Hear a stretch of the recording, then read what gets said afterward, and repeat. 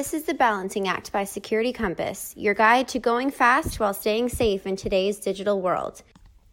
Today we are joined by Altaz Villani from Security Compass and Glen Notman, Associate Partner at City Hub. In this podcast, we will talk about the gap that exists between the security and business teams. To communicate the value of security, it's important for security teams to make their findings and recommendations relevant to the business. This involves empathizing with the real needs of a business stakeholder. Hi, everybody, and welcome to our podcast. Our guest today is Glen Notman. Welcome, Glen. Hi, Altaz. So what are we talking about today? Well, today we're going to be talking about security and how security ties into business performance. So I think before we get going on this, we oftentimes talk about this gap that exists between security and business value, or security tying into business performance. Can you talk a little bit from your perspective on, first of all, the security angle? What are security teams in your sphere generally focused on? Okay, so security teams generally are risk focused.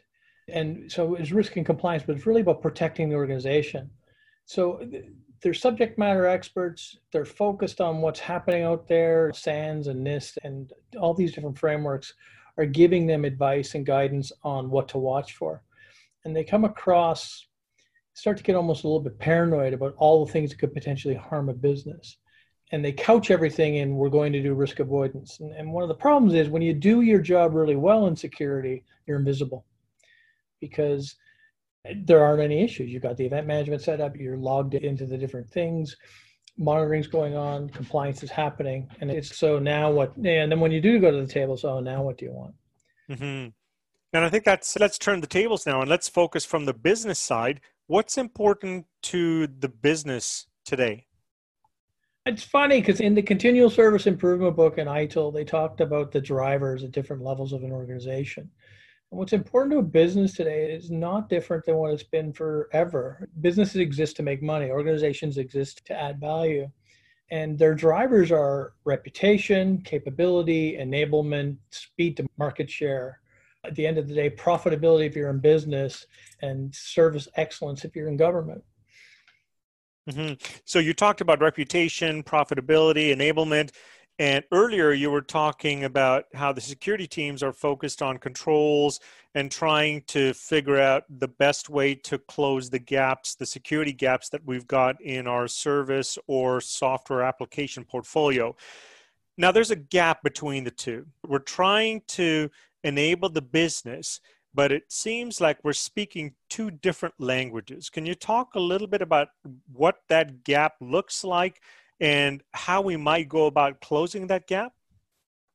Yeah, it's language. One of the things I always liked about ITIL was it gave everybody a common language to discuss things and describe things. One of the challenges in security is like any profession, it's got a set of jargon and a way of communicating within its own silos, if you will. The problem is the business doesn't speak that language. And as a delivery agent, you have to couch all of your answers and you have to quantify what you're doing in terms of something that they recognize.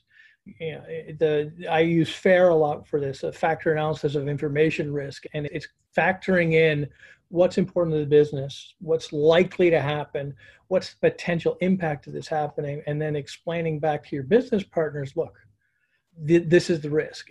Here, years ago when I worked in manufacturing, they said, the CFO said to me, why do we need to invest all this money to protect the environment? All we'll do is make last week's orders again because they'll sell. And I looked at him and said, how are you going to know who paid? And as soon as I said, how are you going to know who paid? The CFO said to me, that's why we have to do this. So the risk was about protecting the environment, making all these happen. But when I got right down to his house and I said, how are you going to know who's paid? How are you going to know how to collect your bills? Now I had his attention. Now, if I said I need $1 million to put this system in because we need to know who needs to pay us so we make money, I have his undivided attention. Mm-hmm. So you've been able to cross the bridge now and speak the language of the business. So you talked about this idea of developing a common language. And it's quite true. Many times when we come and approach this from a security perspective, we talk about controls, we talk about threat modeling, we talk about data flow diagrams, these kinds of concepts, but we need to be able to translate that into something that is meaningful to the business.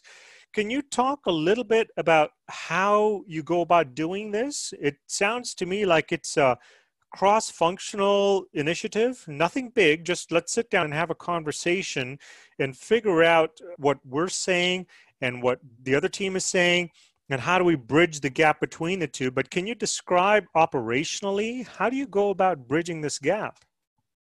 Okay, it's all about workflow. So the process approach is about, you have input, you have activity, you have outputs. Great, get that.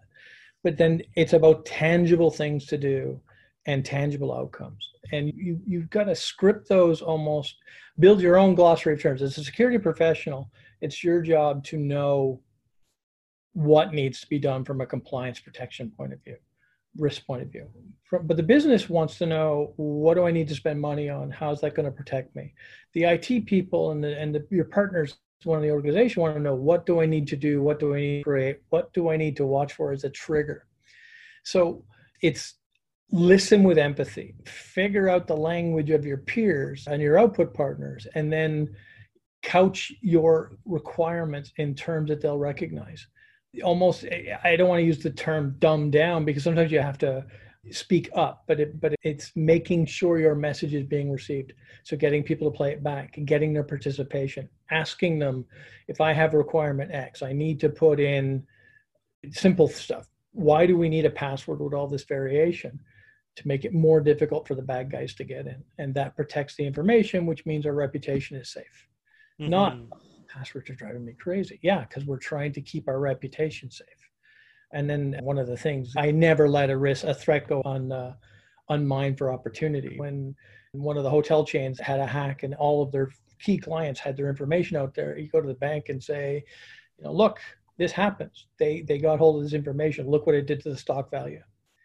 Again, now you've got their complete attention, because, that could affect our dividends. That could affect our market rating. That could affect X, Y, and Z, or X, Y, and Z.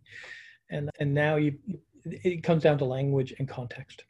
Yeah, that's interesting. And I think focusing on what's important to the business and backing from there into the correct metrics that we need to gather to make it meaningful and relevant to the business, I think is something that certainly we can use to help cross this gap that exists.